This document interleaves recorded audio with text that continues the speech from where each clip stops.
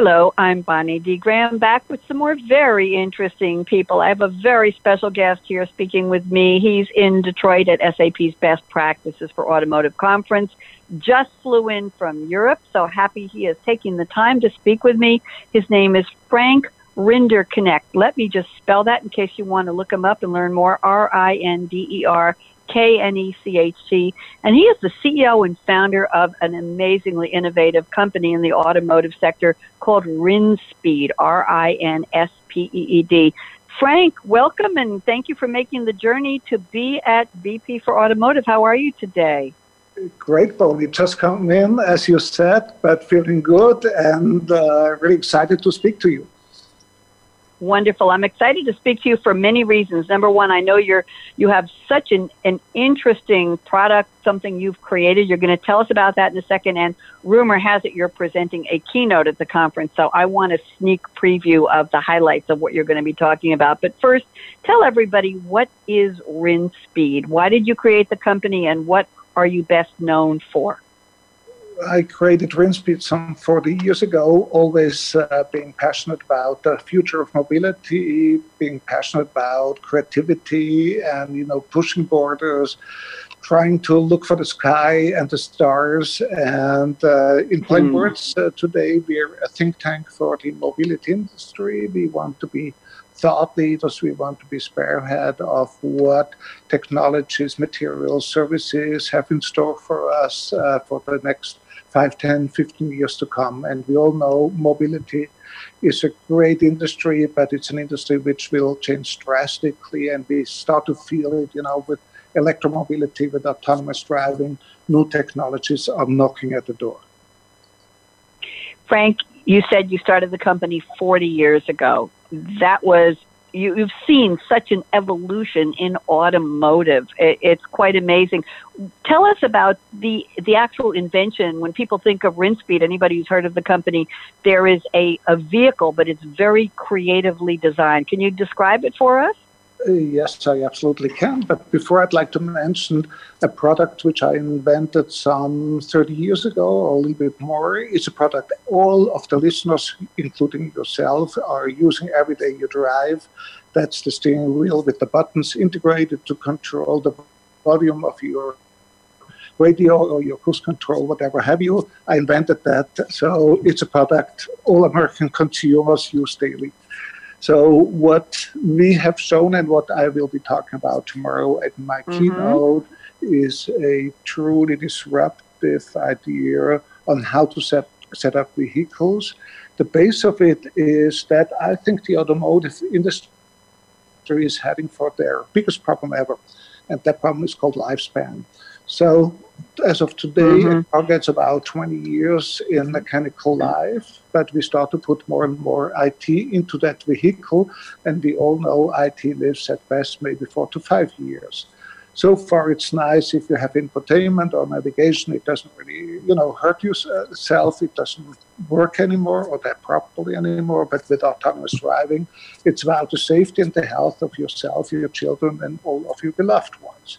So we said we have to bring in tune the two lifespans, and that means that we separate whatever is expensive, whatever is time sensitive into, let's call it a chassis, we call it a skateboard, and then we have the parts, the bodies up, which can be changed depending on the use of the day, of transportation needs of people, of goods, and whatever. And the skateboard is whistling around day and night and amortizes itself a lot faster when you just would have a normal car, which you use like 5 to 7% of your day or your month. So that's in short, it's an idea. It is really going far beyond.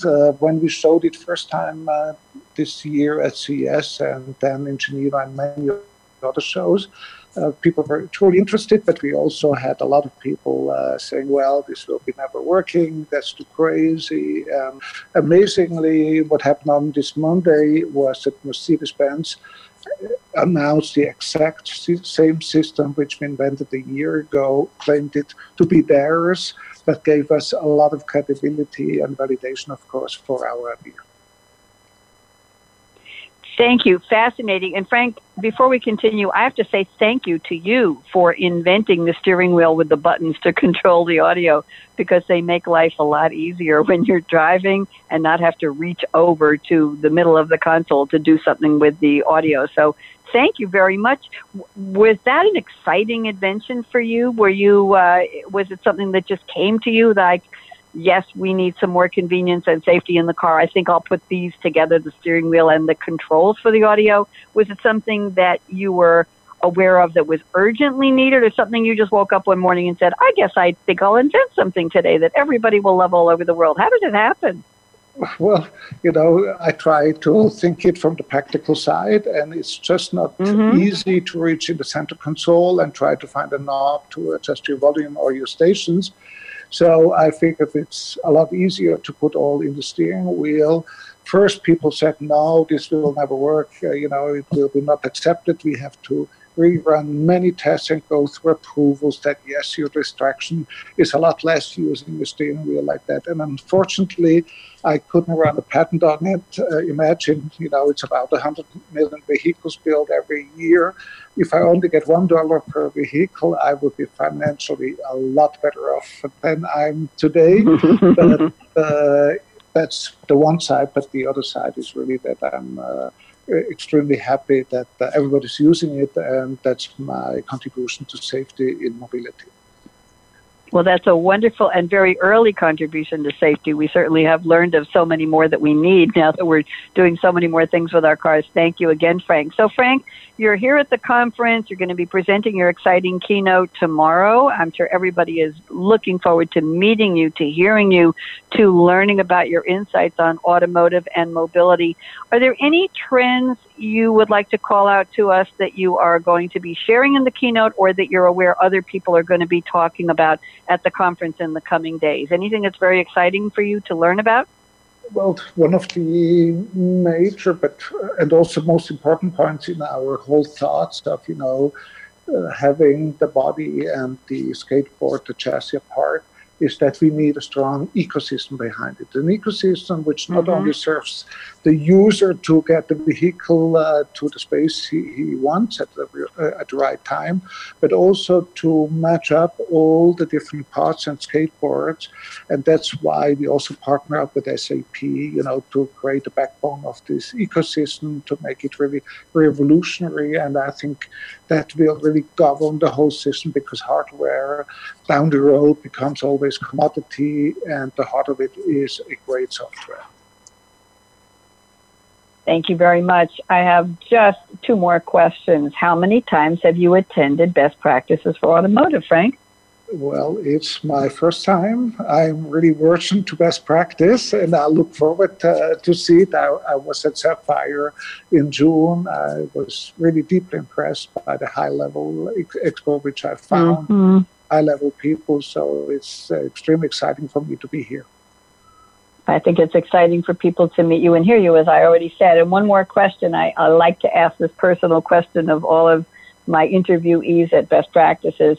If autonomous were to become a real thing, pervasive, accepted, safe in terms of who owns the data and how safe is the autonomous vehicle in terms of the technology inside of it, and it was just all over the place on the roads wherever you are at any point in time, would you willingly give up the keys to your own car, Frank, at some point to say, I'm going to become part of this autonomous vehicle economy, or are you going to keep those keys pretty close to you? Well, for one, there's no if. Autonomous driving is coming.